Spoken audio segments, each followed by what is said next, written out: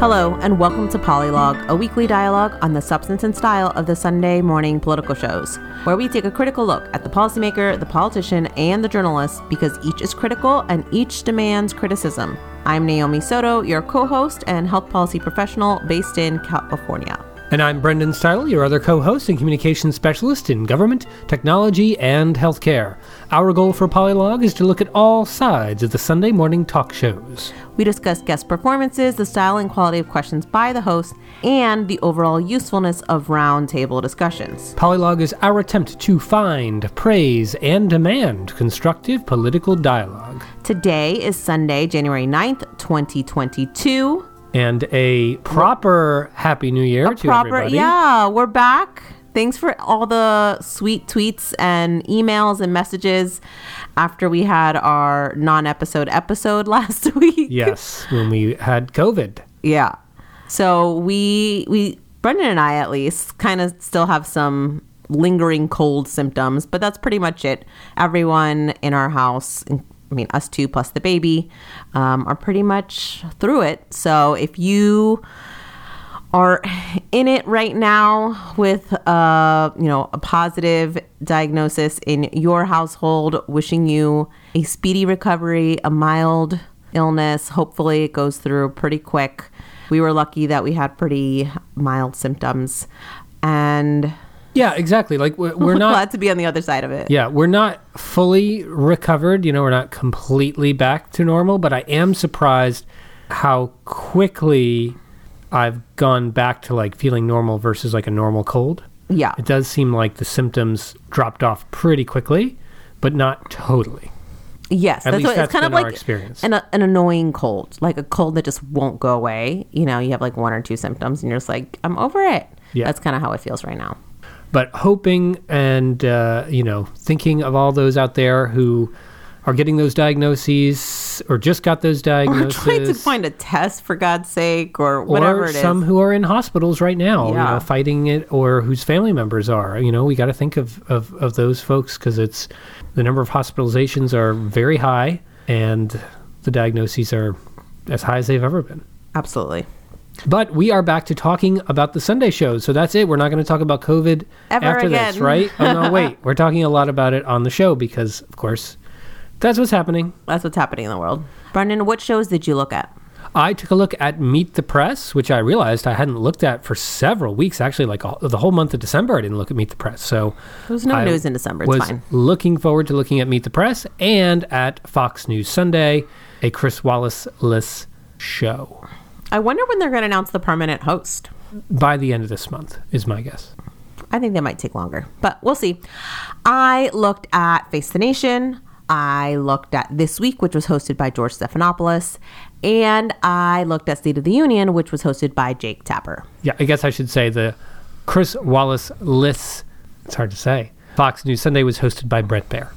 Interesting. All right, Naomi, let's get into quality questionable. Did you have any quality or questionable moments this week? Yeah, I have a quality moment. It's just like a good old-fashioned awesome shade, a sassy response by a politician or, by a guest. So I wanted to just highlight this response from Face the Nation, where Brad Raffensperger, he is the Secretary of State in the state of Georgia. He was the Secretary of State that resisted Trump's demands to find these extra votes so he could win the state of Georgia.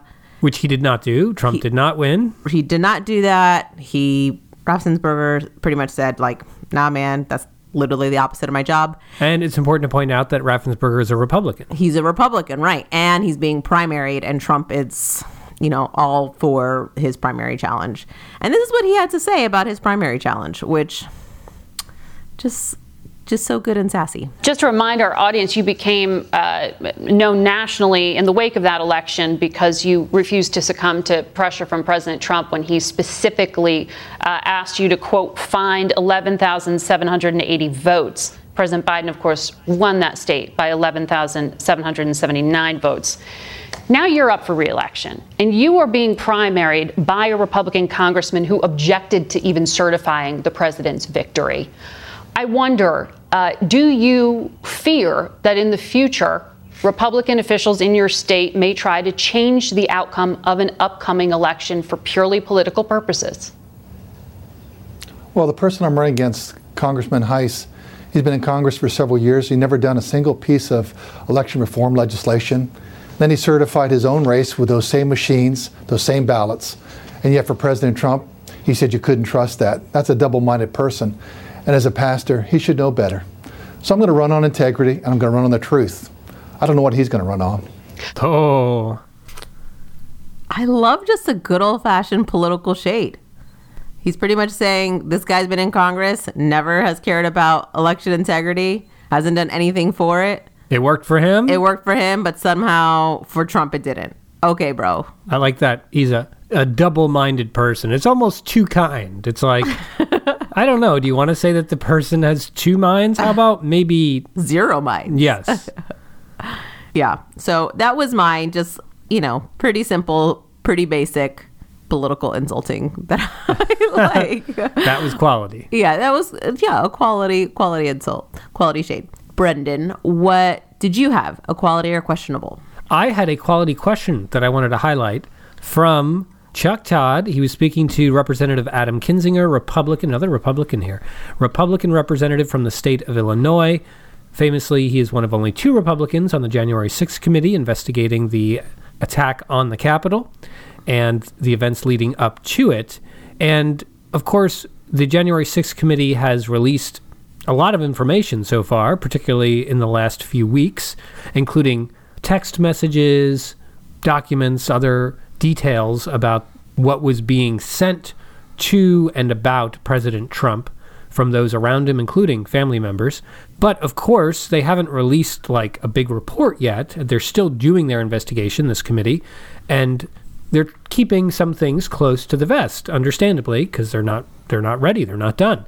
But Chuck Todd, he wanted to peek behind the curtain. He wanted some nugget, some insight, some hint as to what the committee was still working on. And I thought he had an excellent way of asking that and getting something interesting out of Representative Kinzinger. All right, but let me try to give me one thing you don't have yet that you really think you need, a witness or that you really, or you need to understand that would make this a stronger report.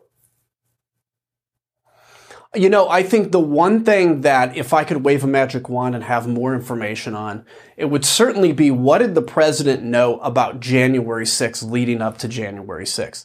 And I think that what's important is it's the difference between was the president absolutely incompetent or a coward on the 6th when he didn't do anything, or did he know what was coming? And I think that's a difference between incompetence with your oath and possibly criminal. That's where I want to get more information. We do have obviously some things leading up to that, but the more information we can get, obviously, the better. So just a great question from Chuck Todd. Like, what do you want? What information would you really like to have?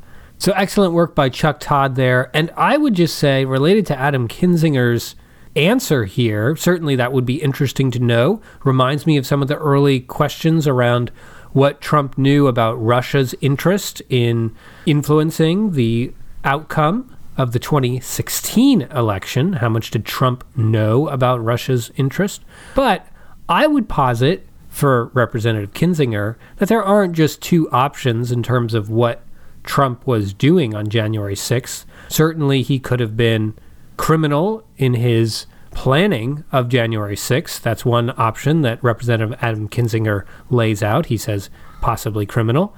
Certainly, Trump could have been incompetent in not sending in security forces to quell the uprising at the Capitol building. That's incompetence, which Kinzinger said. But there's also like gleeful interest, like sign me up, I'm all about this, when he saw it was happening, And I think that the evidence that we have publicly at least leans toward that. Trump wasn't just incompetent. He wasn't sitting there, I don't know what to do. He was being told what he should be doing, and he was refusing to do it. And he was saying, literally, to... People were pleading with him. They were pleading with him, and he said, well, Kevin McCarthy, maybe these people care about the election more than you do. That is not incompetence. That is, I'm on their side, right? And Trump said, "We love you," to the people who did this. So I don't think I would call that incompetence. I think incompetence assumes a sense of neutrality. There was no neutrality in Trump's actions, clearly. But that's my take. Naomi, what was the big thematic thing you wanted to talk about today that stood out to you among the 3 shows you looked at? So I wanted to talk about schools and kids and Omicron. And very interesting. I will have a little bit about that as well. Yeah. So this is not a new story. Well, COVID in general is a 2-year-long story. But the point around how this virus is impacting schools, children, their well-being, it's not new. But with this recent surge, given that it is infecting children more and that it's so transmissible, and kids have been out for the last few weeks for the holidays and they're starting to come back, there is this renewed sense of frustration and confusion for parents and educators about what they're supposed to be doing. How do you stay safe, right? Yeah. So I felt like this was a moment. This was a moment in which you could have dove deep into this topic, framed it in a really interesting way, tried to get different perspectives. I saw 0 educators on the show. Same here. No parents, no students, as if students don't have their own experience. So where was Martha Raddatz? She would have gone and talked to all those people. She talked to vets this week, not to students. So wait, Raddatz was hosting? Well, she did a segment on the radicalization of vets. But anyway, I mean, those voices were all missing. The only people who were talking about schools were public health, figures like the Gottlieb, the Dr. Jha type figures. Yeah, Gottlieb's a dime a dozen, clearly. The Gottlieb. I know. And then politicians about what they're doing in their respective cities. So clearly some voices missing. That's kind of my first disclaimer. My second is then, what is the rigor in which these journalists are examining this topic, even with the hosts that they have, right? The guests, you mean? The guests that they have. The ghosts that not the ghosts that they have. The guests that they have. Right. So I'm going to be leaning heavily on 2 interviews with the same guests. So new New York City Mayor Eric Adams was on both State of the Union and Face the Nation, and this topic around schools and kids came up in both of them. So let's start with State of the Union first. As I mentioned, it was hosted by Jake Tapper. And listen to this first example, or this first clip, in which Tapper introduces the segment around schools and kind of acknowledges that parents are super frustrated, but at least appreciative that Mayor Adams is determined to keep schools open. So you're adamant about keeping New York schools open, and many parents are applauding you for that. Health experts say the way to keep schools open safely is with vaccines and masking and ventilation and widespread testing. Right now, New York uses a complicated opt-in randomized testing program that only covers a fraction of students in schools.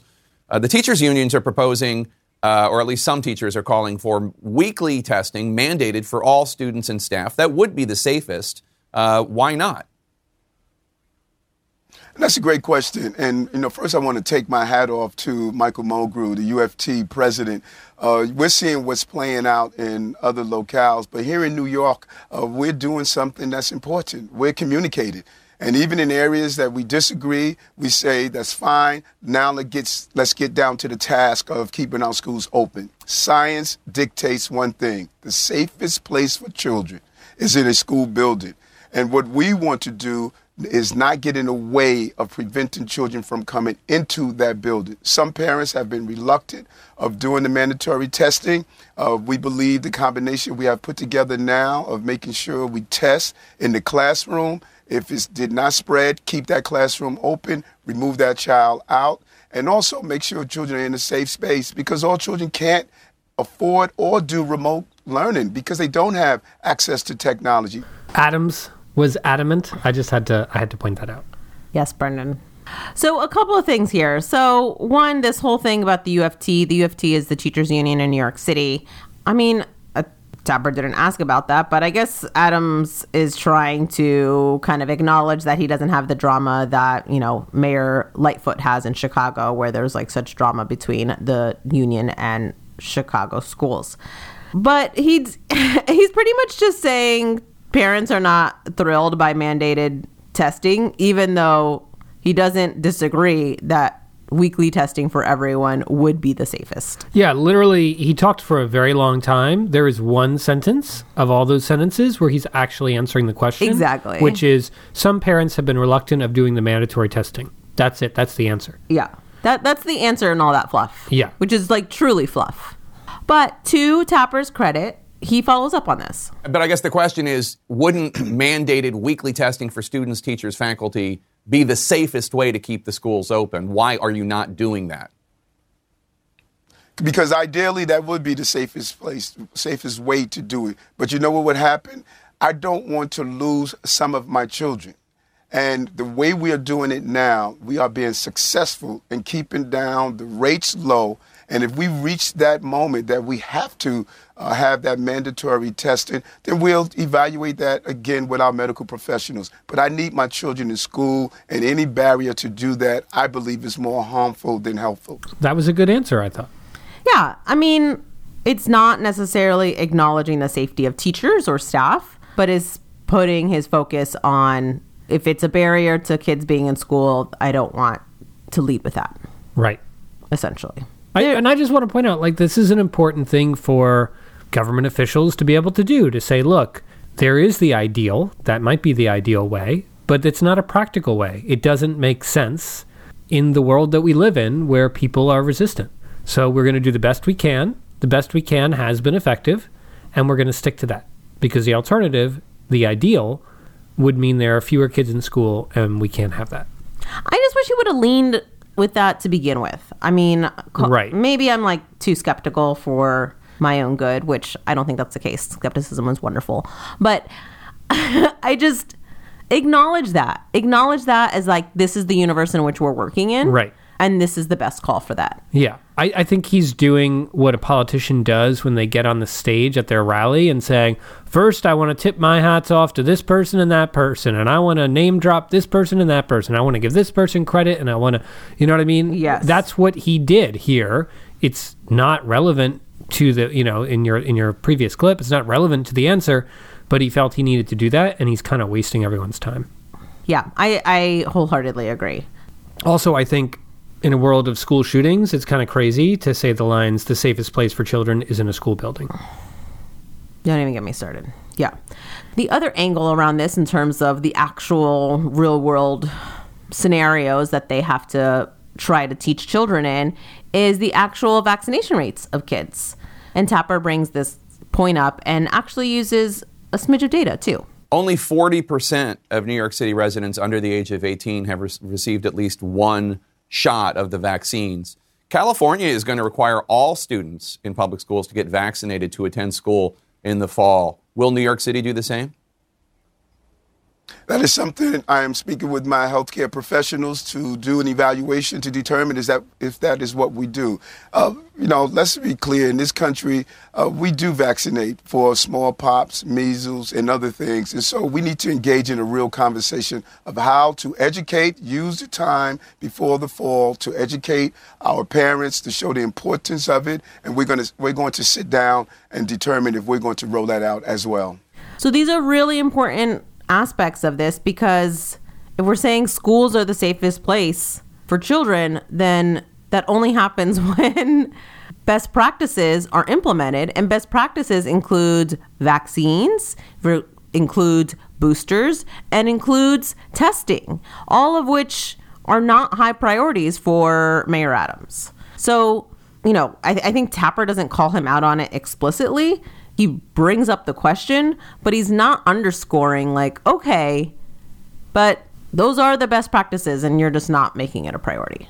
Yeah, absolutely. So I wanted to compare this to the interview on Face the Nation, which Margaret Brennan did.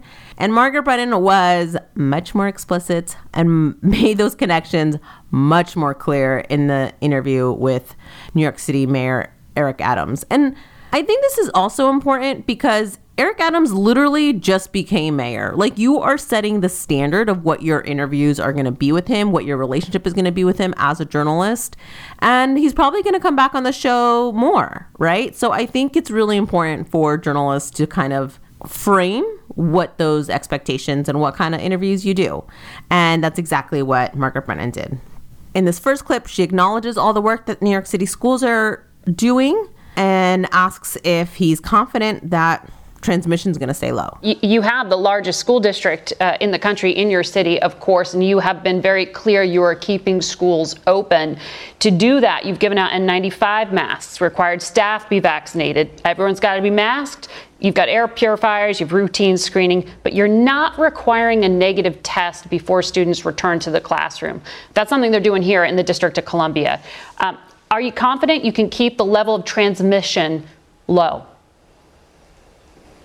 And it's so important that you laid out the things that we put in place, because COVID is a formidable and moving target. And we have to pivot and shift based on that. And our policies have been rooted in, I need my children in school. And if my medical professionals tell me, Eric, we have to do a mandated vaccine, we're going to do that. But right now, we have brought over 1.5 million tests in our schools, as you indicated, N95 masks, as well as other resources and tools. And we have been doing an amazing job because of one thing, coordination and communication with our UFT and other agencies involved. And I believe we're doing the right thing for our children, having them in the safest place, and that is in the school building. In her next immediate follow-up, Margaret Brennan brings up something that was completely missing in State of the Union, and that's the fact that transmission is happening and staff are calling out. You're talking about the union there, but you've kept schools open, but the plain fact of the matter is people are still going to get sick, and I know you have had some staff shortages as a result of that. Attendance in school this past week was about 70%, so about 300,000 out of 1 million students missed class. Are you going to have to elongate the school year to make up for all this? I'm so glad you said that, because I think many people are missing. There was an amazing article in the New York Times that stated this is the first time we spent more time and energy around protecting adults than the future of our children. I'm troubled that we almost had a 2-year loss for our children. They're behind in math, behind in English. We're going to sit down with my new chancellor and stated, how do we start doing the catch up? Because remote options are not really being used and can't be used correctly for those children who don't have access to high-speed broadband, need the meals that they need. I know we have to look at a different way of living with COVID each time a new variant comes out. No, that's really compelling data that Margaret Brennan uses here. So stark. 300,000. 30% of the student body is out. Yeah. That's not even including teachers. And I mean, I just really want to applaud the Face the Nation team and Margaret Brennan, because the way she uses that stat is not like a data dense question, right?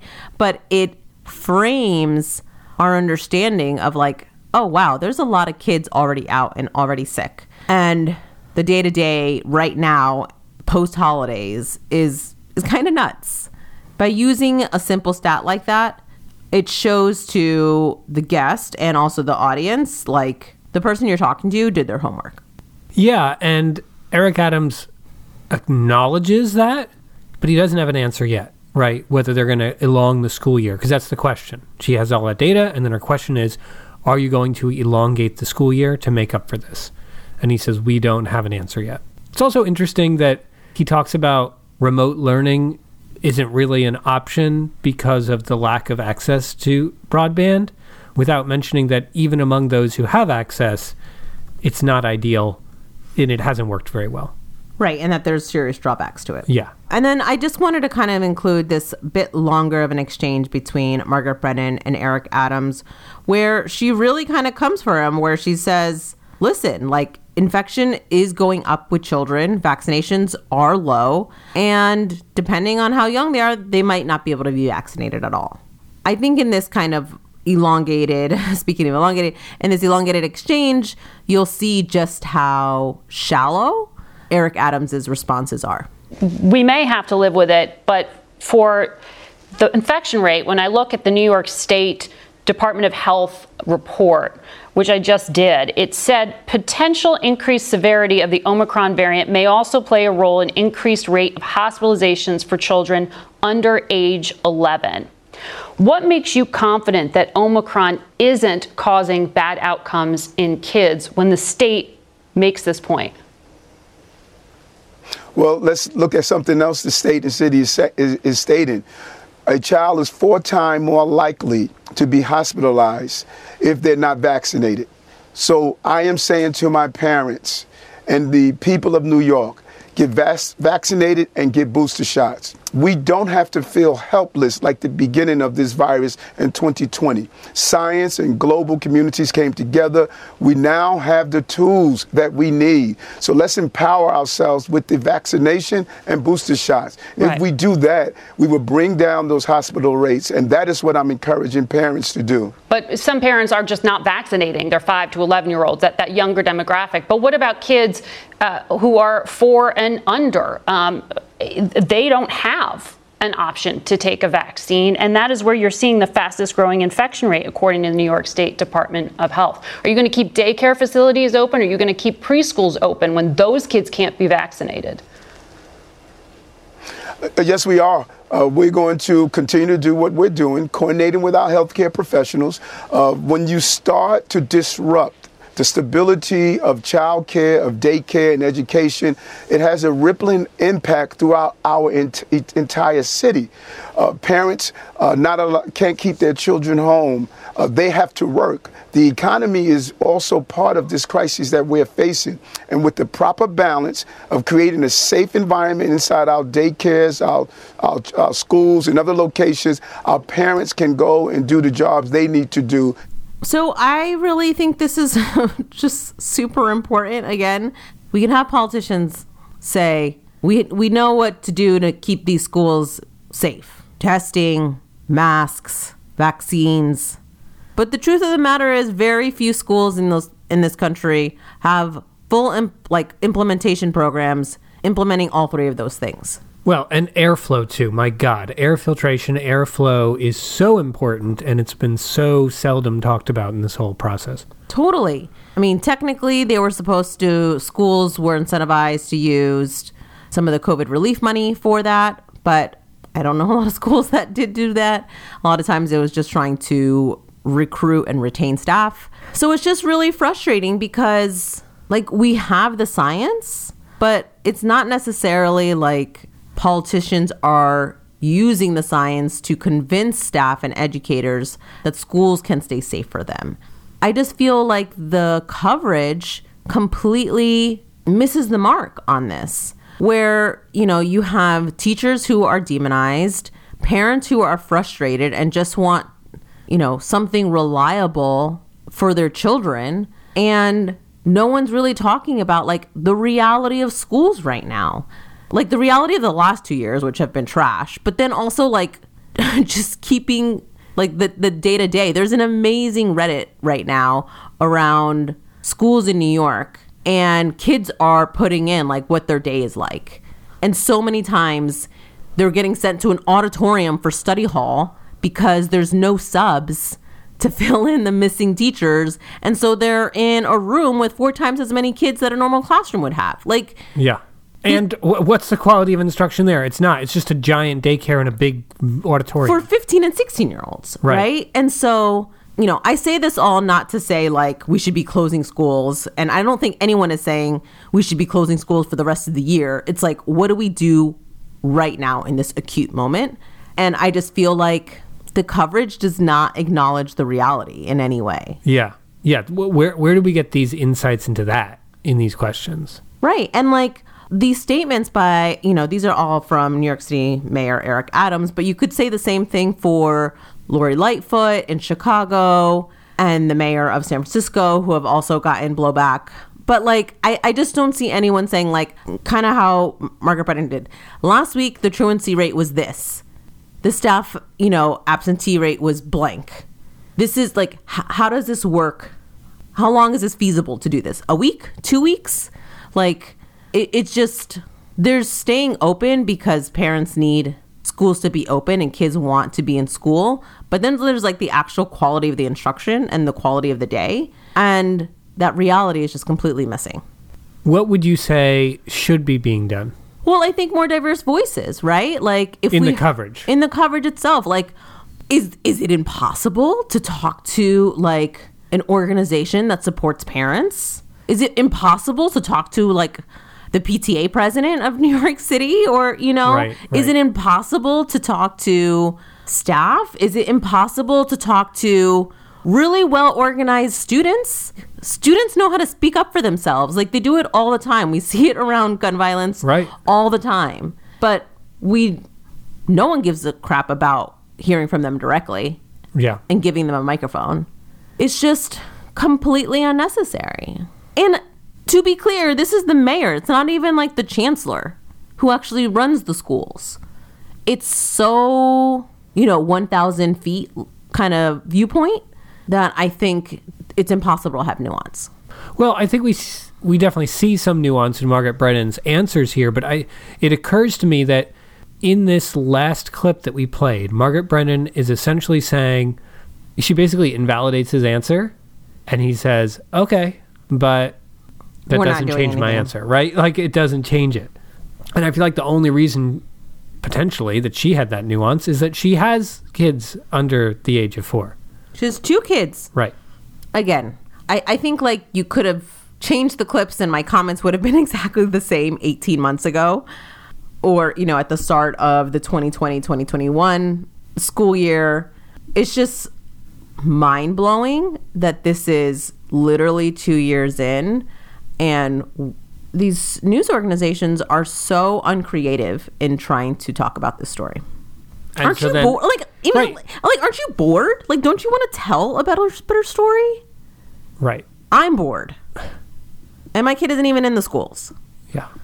So, that was... So, overall, what would be your grade here? Are you saying Margaret Brennan did a boring job? No, I think Margaret Brennan did a better job than Jake Tapper. Okay. Like, Jake Tapper brought 2 hard questions, but there wasn't a lot of, like, meat to them. I thought that Margaret Brennan was ready to engage in a lengthier conversation than I think Eric Adams wanted to or was ready to. And to push back. Yeah. Yeah. I think a lot of this, too, is he is new, so he kind of doesn't really have the long-term answers yet. The long-term answer on whether they're elongating the school year, right? Like, that hasn't been determined yet, and that's understandable. He was assumed to be mayor since he won the primary, which was many, many months ago. Like, it's not... but it's understandable that decision hasn't been made yet. I think that's the trap. No, I disagree. No. He has lots of answers for what he's going to do in law enforcement. Lots of answers of what he's going to do for... Well, he has an answer. He just doesn't have it hasn't been determined in terms of the school year being elongated. Right, but I'm saying he has very in-depth answers for other topics that he's been asked about, including things that he's going to do around crime around the city. But he's saying, like, they're going to figure it out in schools. Right. Nah, I don't buy it. I had a couple other things, but I think I've been ranty enough. Brendan, what are you going to talk about that you noticed on your shows? Yeah, so I wanted to zoom in on a very interesting situation that I saw on Fox News Sunday, where Bret Baier, our host this week, was interviewing CDC Director Rochelle Walensky. We've seen Walensky on a few times. We've seen Bret Baier host now a few times on Fox News Sunday. It's very strange. It's very interesting to talk about because CDC Director Walensky has a lot to answer for right now. The CDC has, in my estimation, done a really bad job throughout this pandemic in lots of different ways. Some things they've gotten right, some things they've gotten wrong. But overall, there's been a lot more wrong than I think anyone would have liked, and it shows. And obviously, it's not just the CDC. The FDA is to blame for a lot of things, as is, the administration in charge. The Trump administration in the beginning, the Biden administration now. That said, there is a lot that falls on CDC Director Walensky's shoulders. She's come under a lot of legitimate critical fire recently for decisions that have been made and changed and made again and changed again. And this interview is fascinating because Bret Baier asks super important critical questions of this public health leader. We, Naomi, you and I on Polylog, have been begging for more critical questions to our public health leaders throughout this crisis. For critical questions on their decision-making, their assessments, their goals, all of that. Critical questions, not just treating them as subject matter experts, as Fauci often is, but as true leaders who need to be held responsible for their decisions. because they have political power. Bret Baier did that today, and it was great that he asked critical questions. Love it. However, all of his critical questions, all of them, every single one, and there were many, including many follow-ups, were in a single direction, from a single political agenda perspective. They were all towards the perspective of, is Omicron so bad? Are these restrictions so necessary? Are kids really in danger? Are these, all of that. It's all from the perspective of someone who is feeling like there's just too many restrictions, this COVID thing is still being overblown, et cetera, et cetera, et cetera. But again, some of the questions, very important, right? In fact, a lot of them were very important, but they were all from one side of the agenda. And that is very disappointing, because it means A, you miss a lot of other critical questions, and B, you come off looking like you have bias, which you clearly do, which is dumb. So don't do it like that. But anyway, we have to praise him for some of these critical questions that need to be asked. And so I have 3 sections that I'm going to divide this conversation into. The first one, we're going to look at critical questions that need to be asked and were done well.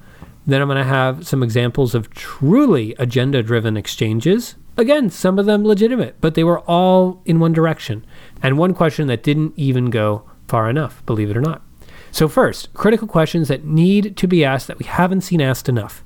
Here's one such question to CDC Director Walensky. Speaking of statistics, it seems to make a big difference if a person in the hospital is in the hospital for COVID-19 or with COVID-19. It's been almost a year since you've been running the agency. Do we have that split on numbers?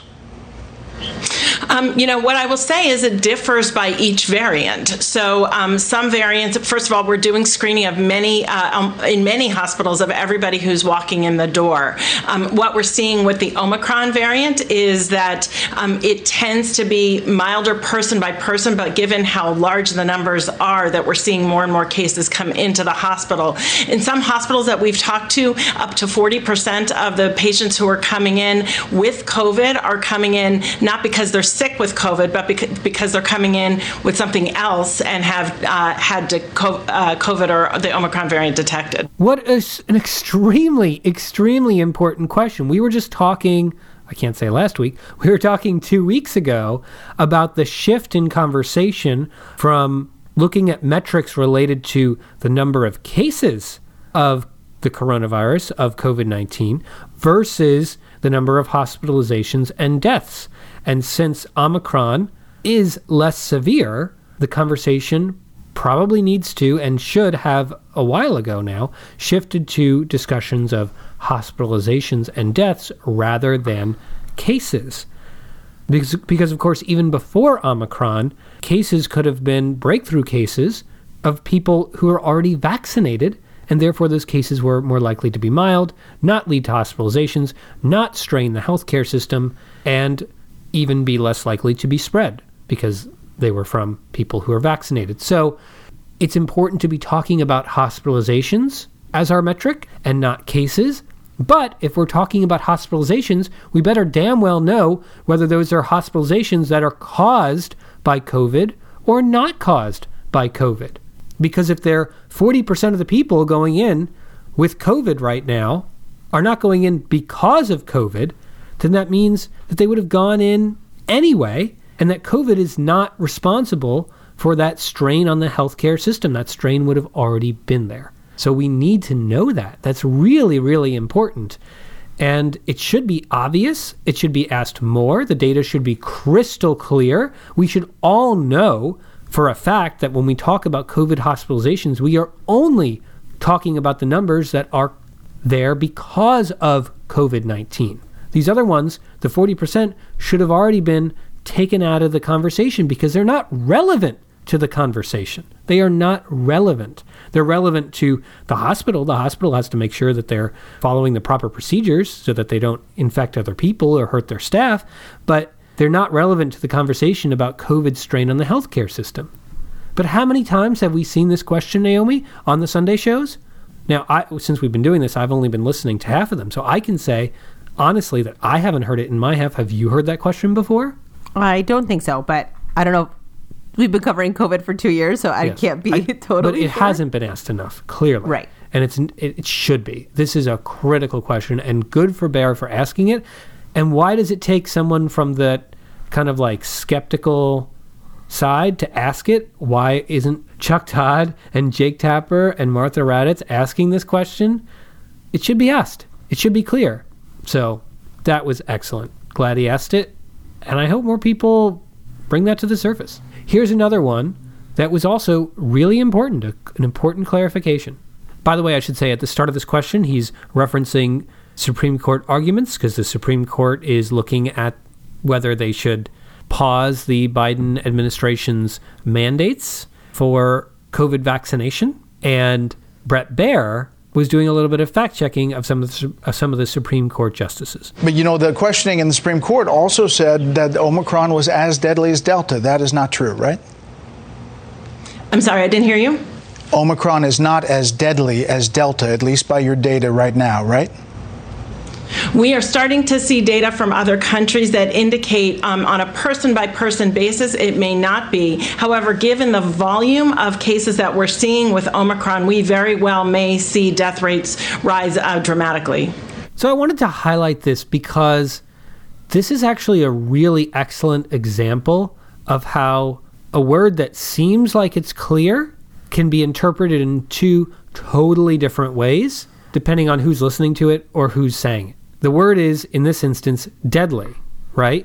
He says, Omicron is not as deadly as Delta. Seems like a clear question, right? We know from the data as it exists now that if you get Omicron, you are less likely to die from Omicron than if you got Delta. That seems crystal clear, right? Then, therefore, Omicron is not as deadly as Delta. But Walensky is not talking about an individual getting Omicron. She's talking about not an individual's health. She's talking about public health. And from a public health perspective, when you say, is one thing more deadly than the other, you're looking at, well, which leads to more deaths than the other.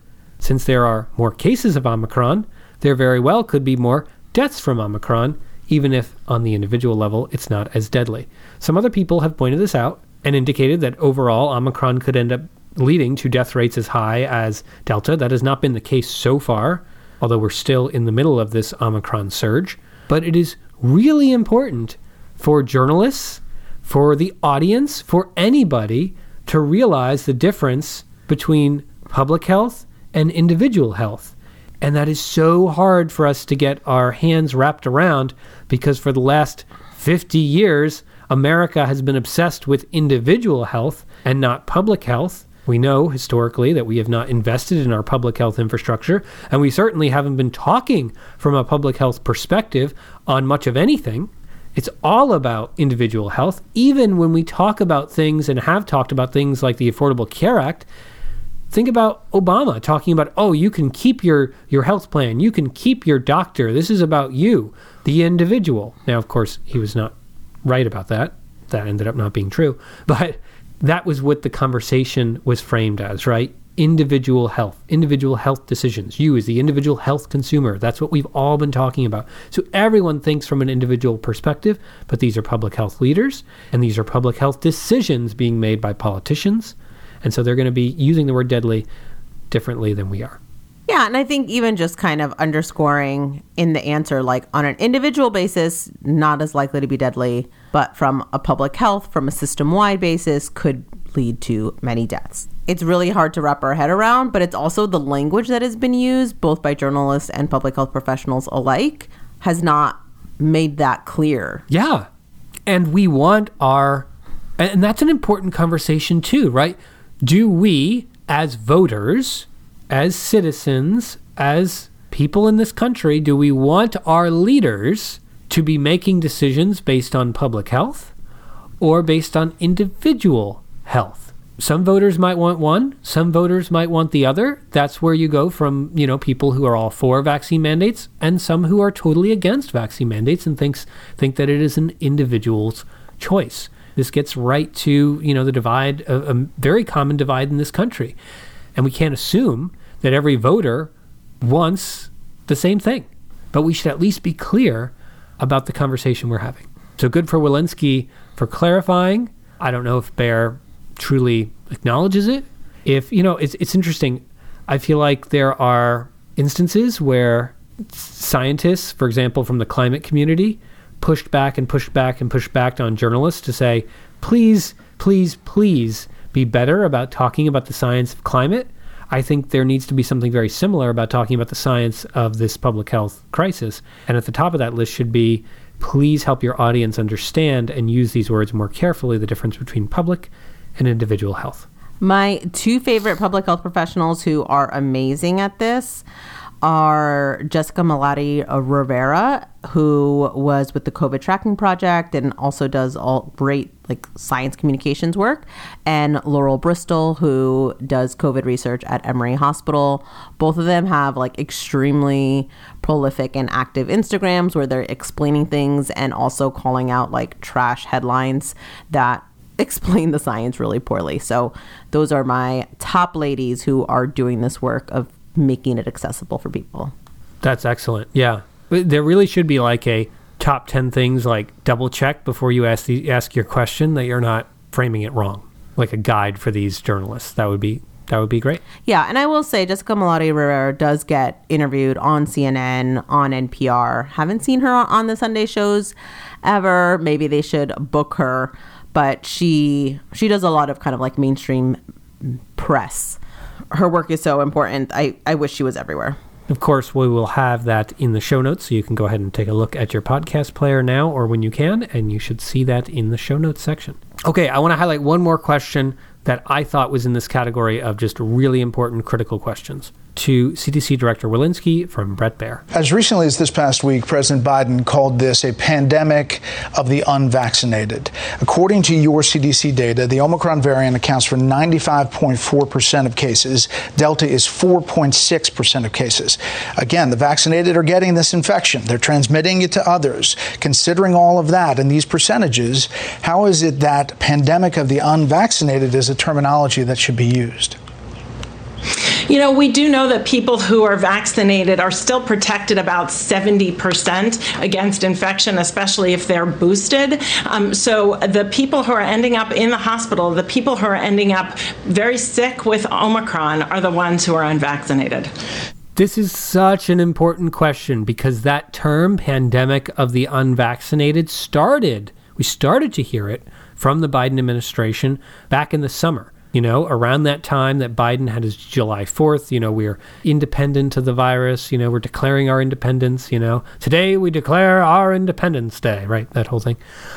But that's when we started hearing it. And there were people scratching their heads about it back then. And here we are now where even more breakthrough cases are happening, you and me, Naomi, among them. And this sense of us being in a world with many people that we know who are vaccinated, who are boosted, who are getting the virus, even though they were taking all the precautions. And it's look, your data might say one thing, might say the other. Here's our lived reality. The vaccine didn't stop Omicron, period. It seemed like Omicron just cuts right through the vaccine, right through the booster. It just gets you. Now, less severe for us, hopefully way less severe for us because we got the vaccine and went through all the trouble. But the reality is, it is not a pandemic of the unvaccinated. Our lives were extremely disrupted by this damn Omicron, this COVID-19 that we got this week. And it's disrupting our air travel. It's disrupting our family experiences. And I'm not saying our as in just people who are vaccinated. It's disrupting kids in schools. It's disrupting activities you want to do. It's disrupting things on the store shelves. It's disrupting if you want to go out and buy a car right now and you drive by the car dealerships. You pointed this out to me this week, Naomi, as we drove by some car dealerships. These lots are mostly empty right now. This is not a pandemic of the unvaccinated. It is affecting vaccinated and unvaccinated people alike. Certainly, absolutely. More unvaccinated people end up dying, end up hospitalized, but that doesn't mean the vaccinated are unaffected, that the vaccinated do not live in a world of the pandemic. Like hell we don't. We are in this pandemic world. So this pandemic of the unvaccinated rhetoric was questionable in the summer and is ridiculous right now. It is the stupidest thing I ever heard, and good for Baier for pointing it out and pushing back and asking about it, because I think unvaccinated people find it offensive, as they did in the summer, and now vaccinated people find it offensive even more so now. So retire that BS ASAP. Absolutely. I mean, between work conditions, school conditions, supply chain, like, there's no one who's like not touched by the pandemic. And this is where the Biden administration deserves tons of criticism, because even among their own very vaccinated Democratic voters, they have failed to end this pandemic. The pandemic has not ended. And certainly Omicron was coming. Maybe there was no stopping it, but you could have made it way better if you had dealt with this pandemic and mitigated some of these effects that we just named. Schools, testing, all sorts of disruptions.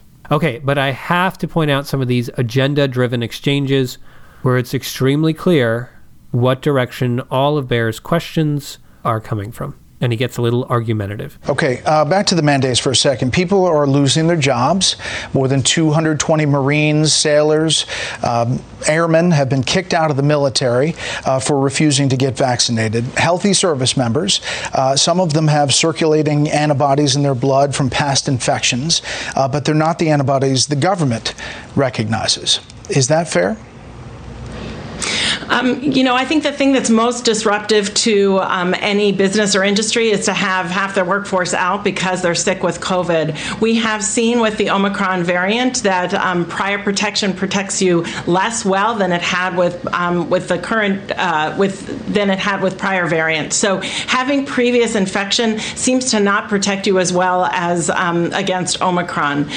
Right now, I think the most important thing to do is to protect Americans. We do that by getting them vaccinated and getting them boosted. Right, but will the CDC take natural immunity seriously to study its effect on the big picture? For example, why not include recovery from infection as the equivalent of at least one shot, the way other countries do? We have taken this very seriously. Several months ago, we provided a scientific brief with dozens of studies, providing the updated science with this. Of course, that science is ever evolving, as has this variant, and so we need to update that science with regard to what we learn about Omicron, which so far has demonstrated that prior infection protects you less well. So this is a very interesting discussion, but it's very clear that Bear's interest is in one direction, right? He's standing up for people who have chosen not to get vaccinated. He's positing that some of them, not all of them, some of them have already gotten the coronavirus, and therefore those people, at least, should be waved through because they have antibodies, as someone might if they had gotten the vaccine. These kinds of questions are also kind of exhausting because you kind of have to hack your way through the bias and the agenda to see if there's anything worthwhile that you can kind of take away, right? Like it puts a greater burden on your viewer if they're not like totally in your camp to see if it's worth listening, which is a shame because then I feel like more likely than not, if they're not in your camp, they'll just check out. Yeah, and it goes really, really deep into a question. And again, it's very interesting, but it's like, how many people who refused the vaccine also have already gotten COVID? What percent of them have? And therefore are saying, look, I will submit to a blood test to prove that I've already gotten COVID rather than get a shot. Like, I don't know a lot of people who would rather have blood taken than get a shot. That's actually takes a lot more to get blood taken than it does to get a quick shot. It's a very odd way of like arguing. It's almost like he's a lawyer for these people who have chosen not to get vaccinated, and he's arguing their case. And that's not to say that we shouldn't ask questions from all perspectives, but he's going pretty deep into the argument here. And only one argument. Here's another example where it's about children and the risk to children. You just heard about the U.S. Supreme Court currently deciding the fate of the president's vaccine mandates. In the questioning, Justice Sonia Sotomayor made this statement. We have over 100,000 children, which we've never had before, in serious condition, and many on ventilators. Now, we can find from Friday suggests there are fewer than 3,500 current pediatric hospitalizations from COVID-19. Is that true? Yeah, but here's what I can tell you about our pediatric hospitalizations now. First of all, the vast majority of children who are in the hospital are unvaccinated. And for those children who are not eligible for vaccination, we do know that they are most likely to get sick with COVID if their family members aren't vaccinated. So the most important thing we can do for those children to keep them out of the hospital is to vaccinate them and to vaccinate their family members around them. Understood. But the number's not 100,000. It's roughly 3,500. In hospitals now. But the risk of death or serious illness in children is still very small, right? Comparatively, the risk of death is small, but of course, children aren't supposed to die. So, if we have a child who is sick with COVID-19, we want to make sure that we want to protect them, of course. Right, but I'm talking from your data, ages 15 to 24, for example, the risk of death is at 0.001%. I guess what I'm getting at in this opening is that the Supreme Court is in the process of dealing with this big issue about mandates. And do you feel a responsibility as a CDC director to correct a very big mischaracterization by one of the Supreme Court justices? Yeah, here's what I'll tell you. I'll tell you that right now, if you're unvaccinated, you're 17 times more likely to be in the hospital and 20 times more likely to die than if you're boosted. So there's so many different ways to interpret this exchange. I feel like we could spend a whole episode talking about it. On the one side, there could be a knee-jerk reaction of Bret Baier is trying to minimize children in the hospital with COVID and the risk of death to children. And that is very disturbing. But at the same time, Sonia Sotomayor, the U.S. Supreme Court Associate Justice, is maximizing and literally misstating the facts by an order of overstating it by 28 times what it actually is, which is a real problem, right? We don't want our Supreme Court to make decisions based on data that is 2,800% wrong, right? And that's what it is. 2,800% wrong is what she was. So that's a concern. As a counterpoint, Gorsuch also said that hundreds of thousands of people die from flu each year. Which is not true. Right. I'm saying all these... Yeah. There's lots of infections of the flu, but I think it's like somewhere between 10 and 20,000 people die from the flu every year. So that's another important point, right? This is an important thing to correct. The Supreme Court deserves a lot of scrutiny, demands a lot of scrutiny, and rarely gets scrutiny. So I love to see scrutiny of the Supreme Court. But Walensky is also making an important point, and it's that children are not supposed to die. I've heard this from public health experts, and it's something that it takes a while to really understand what that means.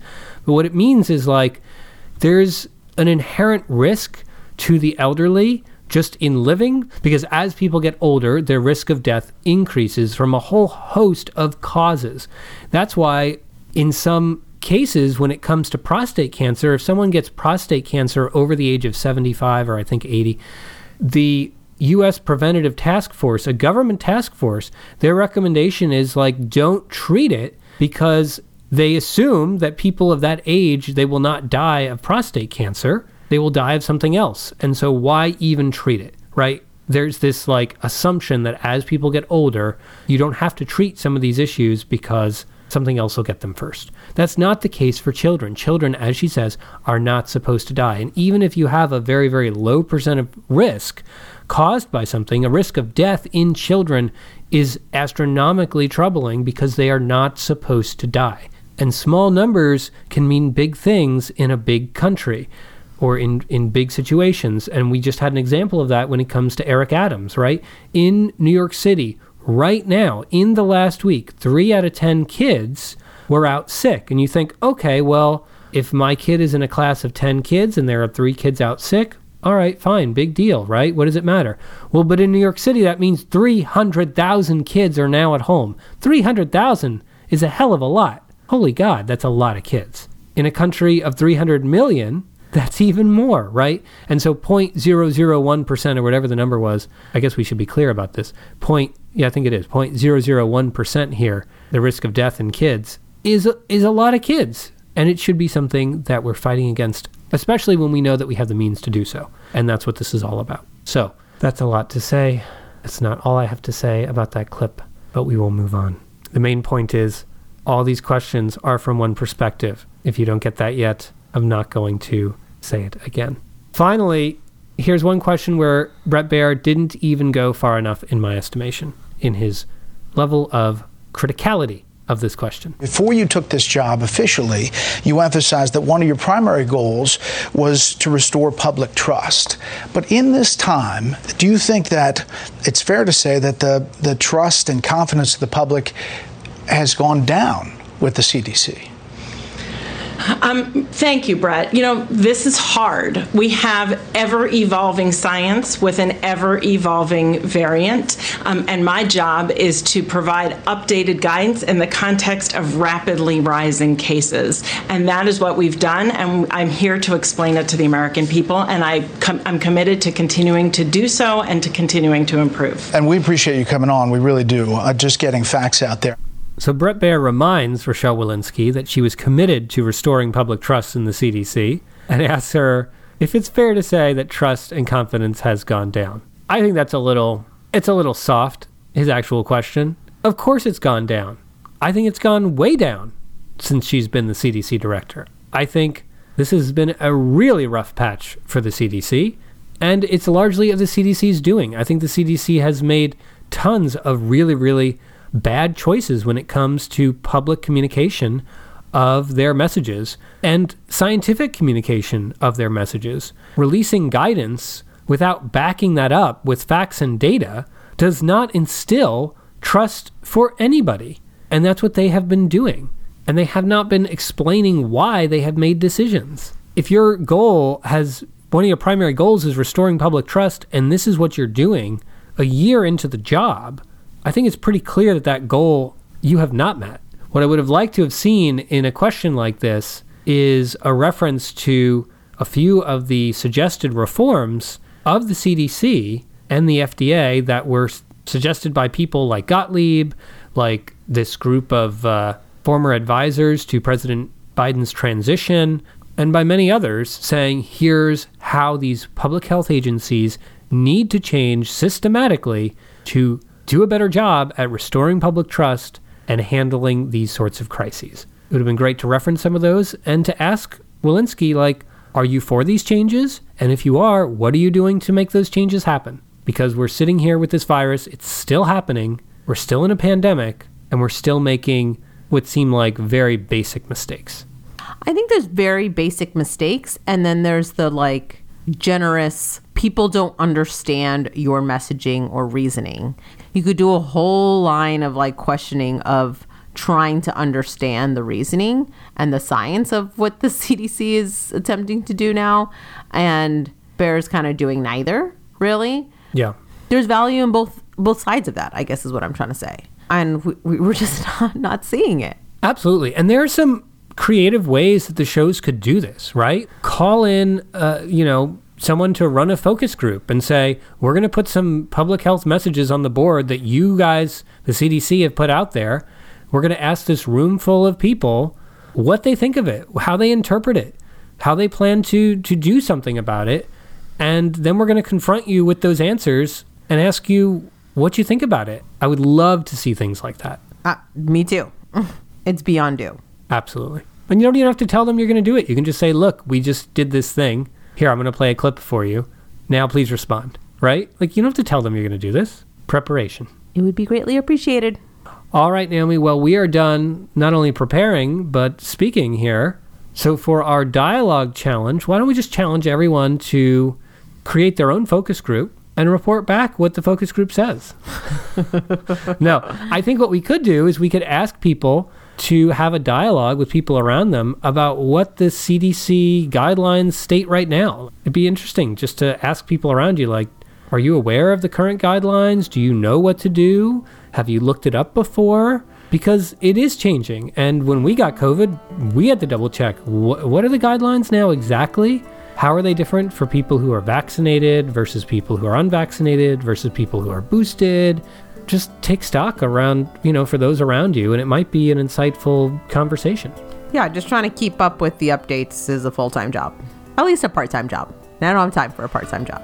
Yeah, and there's both the guidelines, and then there's what people like Gottlieb or other public health experts or people you see on TV, how they interpret it, You want to share any insights from your pseudo focus group? You are welcome to email us at podcast@polylog.com. You can tweet at me at @sotonaomi_. You can tweet at me at @bstidle, and you can tweet at the show at polylogcast. Thanks, everyone, and we will talk with you next week. Hope you are staying healthy, staying safe, and staying as positive as you can in this never-ending pandemic. Whatever you're doing, keep doing it. Talk to you next week. Bye. Bye.